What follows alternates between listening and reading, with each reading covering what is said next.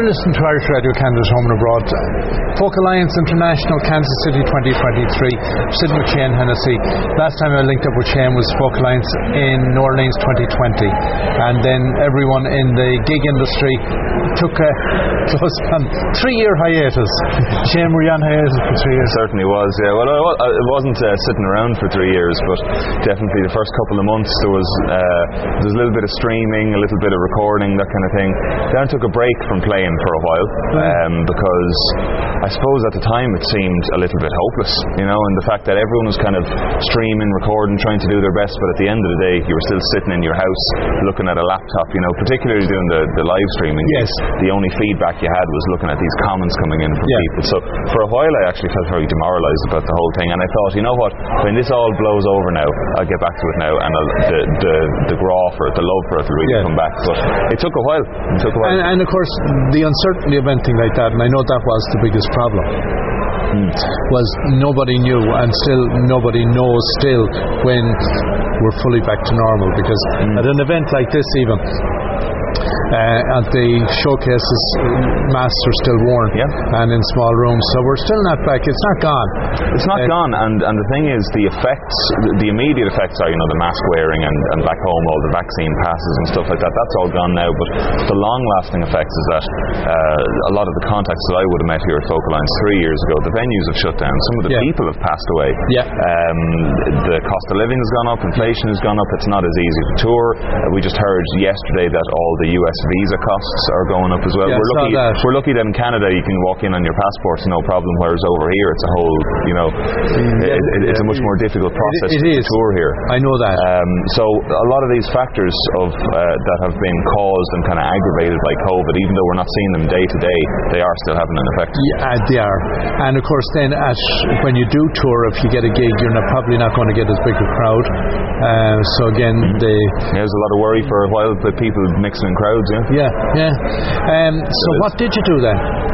So what I did, as I said, the start of the pandemic, when I realised, right, we're not going anywhere for a while, I started live streaming. And I wanted to make sure that my streams were top quality, so I spent a lot of time researching kind of video, audio, getting it as good as I possibly could. Those streams were great for about maybe 8 months to a year, but everyone and their mother started streaming so it got very crowded very quickly. Very crowded space. When I took some time off actually playing music, I just decided to enjoy life. I mean, myself and my wife got engaged, moved into a new house, and so we were able to kind of go within our little 2-kilometre, 5-kilometre radius and you know, cook food and stuff like that, which is lovely. But then in terms of getting back to music, I was conscious that I wanted to start writing more again, start planning for when I could tour. What really knocked me back a couple of times was the fact that the border situation for a lot of countries was very fluid. So in Europe things opened up a bit quicker. It took a while for Canada and the USA to open up, and even at that, you know, particularly in the winter months of the year, generally when I would aim to tour kind of between, say, July up until about December, as things got colder and as numbers started going up, the rules changed for different things. So it was a little bit uncertain. The whole 2-year, kind of 2.5-year period of COVID was very uncertain, but it did give me a chance ultimately to dive back into a lot of traditional music that I had really left kind of in my past. You know, as you might know, I started on the concertina when I was young, and trad music was my background. I left trad alone when I was 12 or 13 when I found the guitar, and I started going off my own way, listening to James Taylor and Chet Atkins and Tommy Emmanuel, and then just discovering a whole world of music that I wasn't aware of.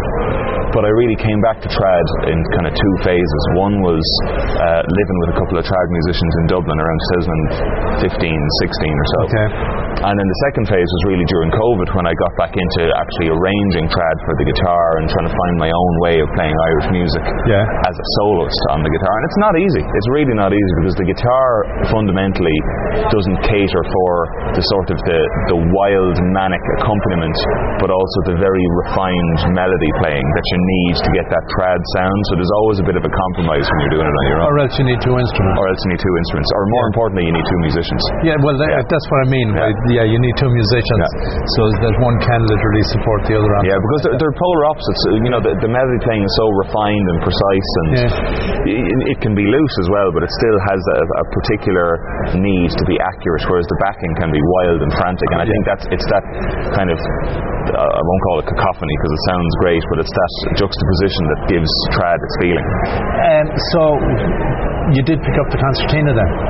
I picked it, for the first time in a long time. I started messing around with a concertina. Now the one I have is a very basic entry level kind of thing, but it was great to get it back in under my fingers again and take out. I still kept all the old documents that I had, all the old sheets of songs, all the notes, the ABCs that my teacher would have drawn out years ago in school. And then when I went to Micheál O'Reilly as well, I had tapes that I used to record when I was in the class with Micheál on a little old cassette recorder.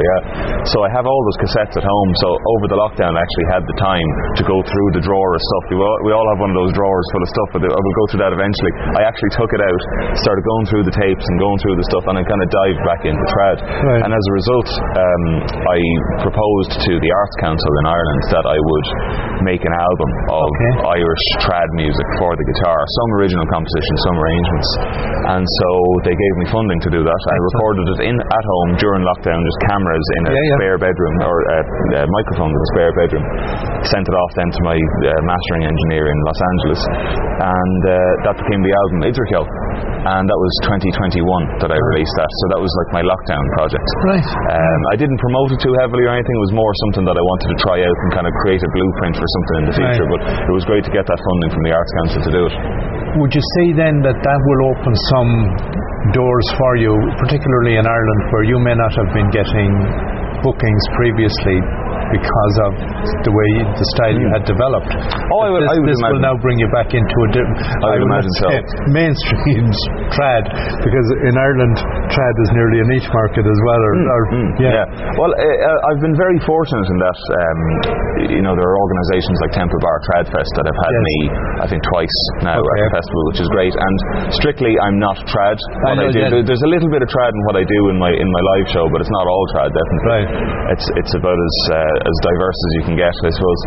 But I think that I'd definitely like to work on a project that has more of that Irish Celtic sort of influence, because there's a lot of great music out there, and even though my playing technique doesn't really suit trad in the way that, say, somebody like Tony McManus or Clive Carroll, they have or Pierre Bensoussan, they have a particular technique with, they use nails. They're almost more like a classical player at times, but their technique allows them to be a little bit more precise than I am with just the flesh of my fingers, So it was things like that I spent a lot of time messing around with. I grew out my nails to try it out. I was using finger picks. I was doing all kinds of things to try and get the sound I was looking for.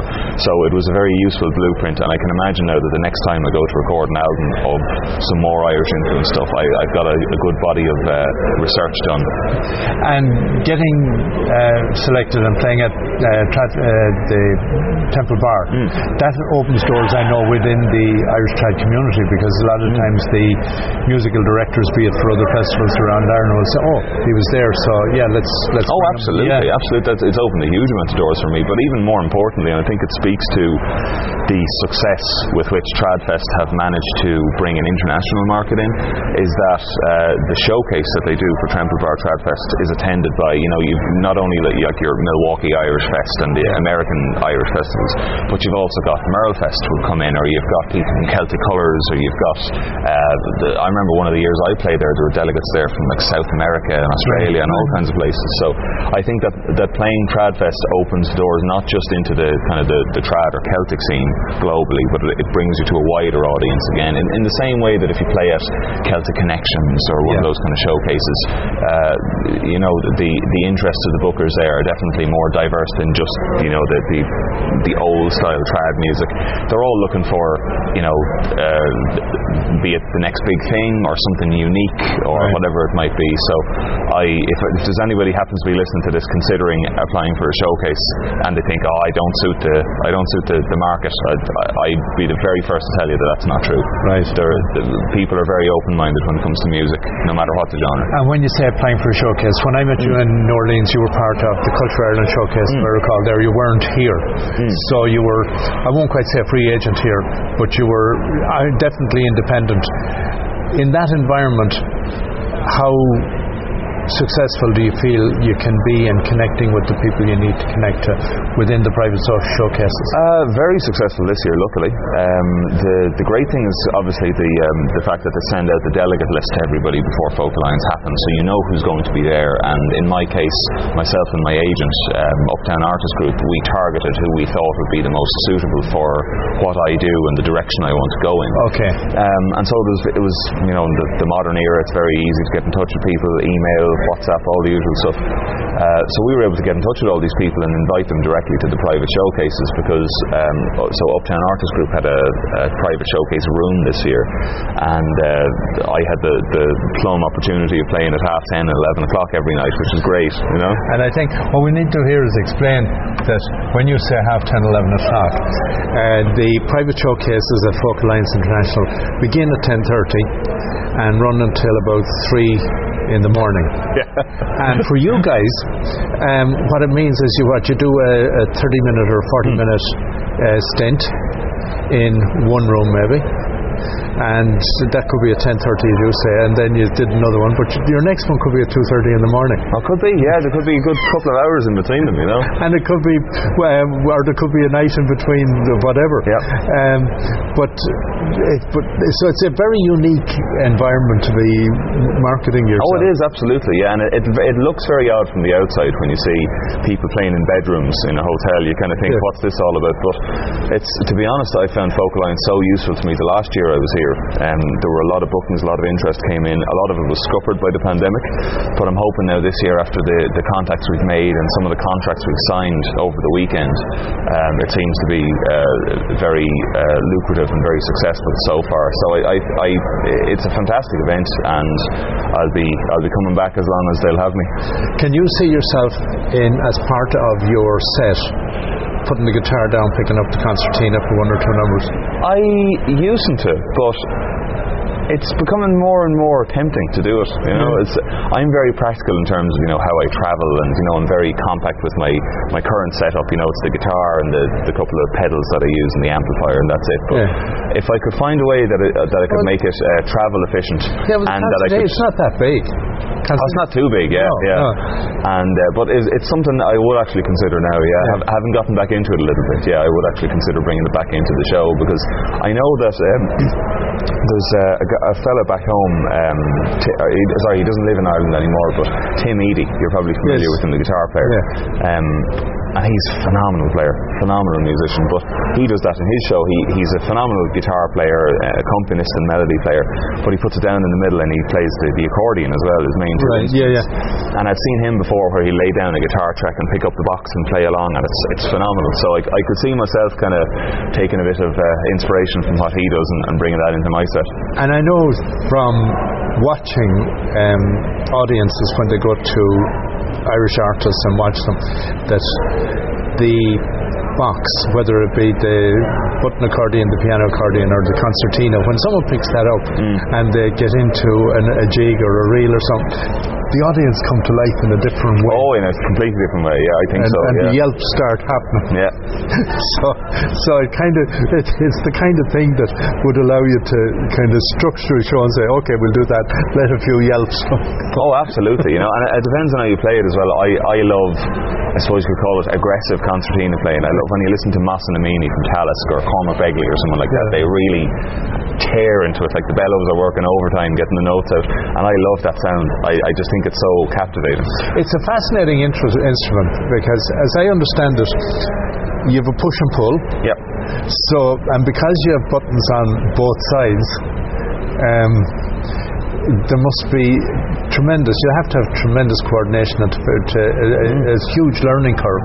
If it's your first time playing a reed or a bellow instrument, there definitely is. I mean, I started it when I was 4, so I didn't know any different. I learned the tune by tune. We never learned scales in school. It was just learning the tunes over and over and over again. So for me, it happened in a very natural way. I never really had to think about in, out, where it was.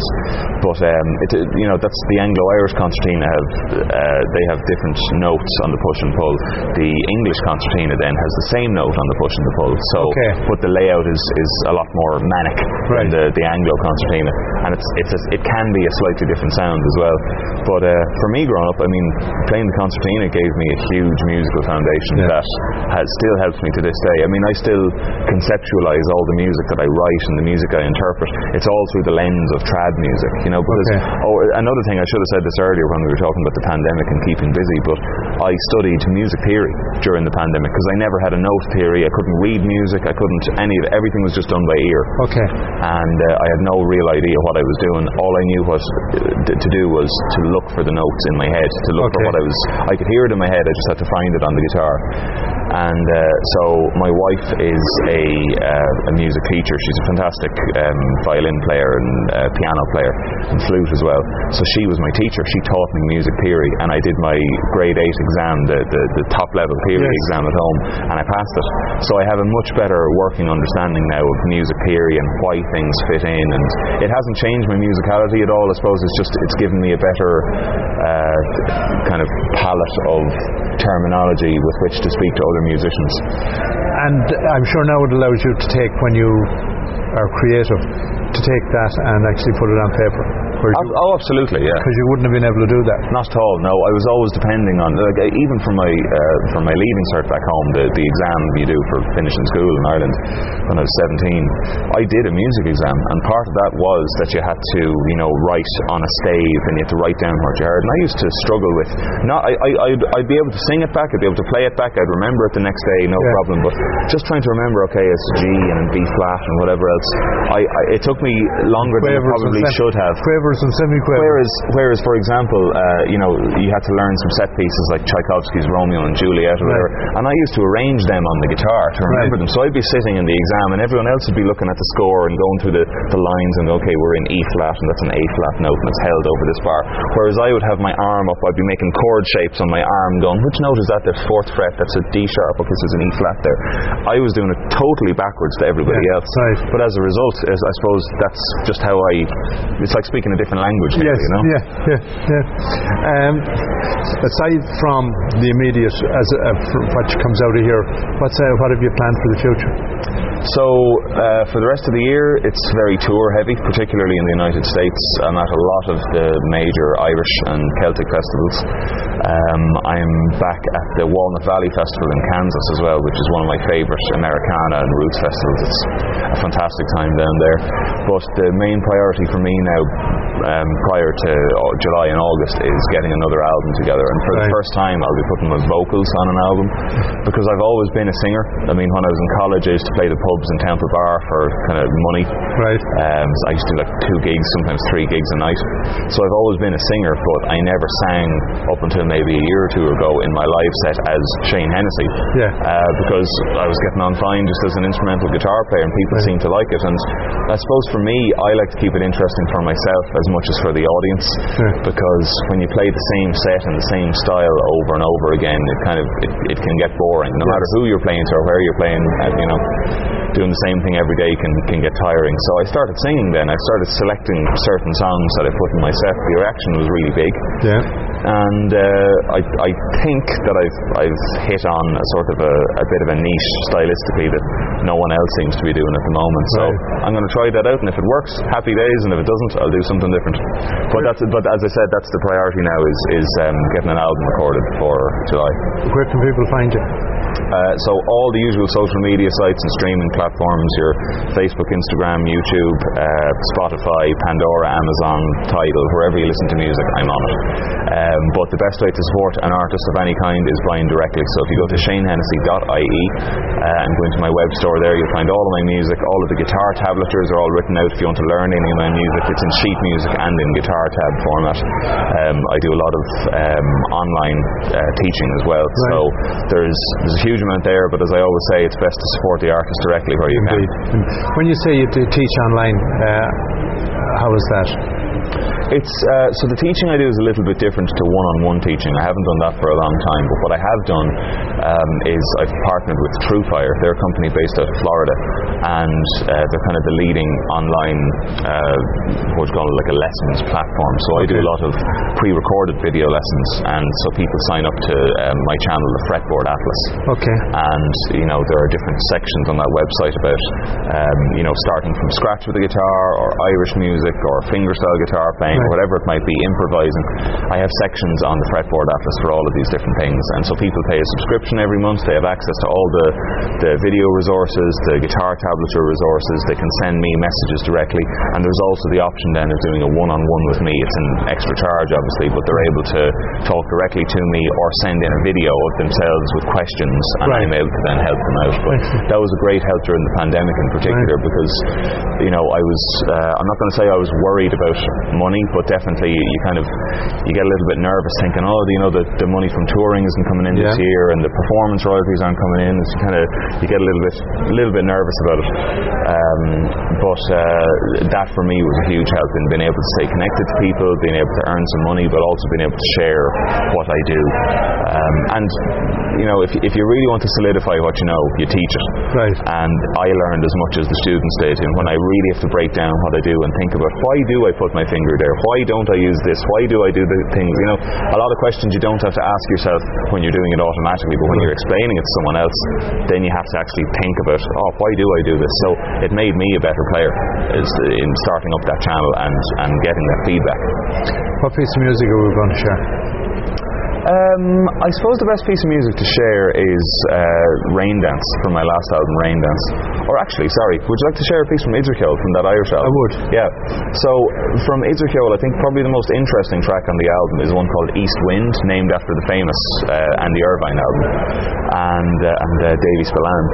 I did a lot of work with Bill Whelan a couple of years back for a TG Cahir program called Soulu. We filmed it over in Roundstone, County Galway, and there was a great cast involved, but I was involved in making some of the music for that.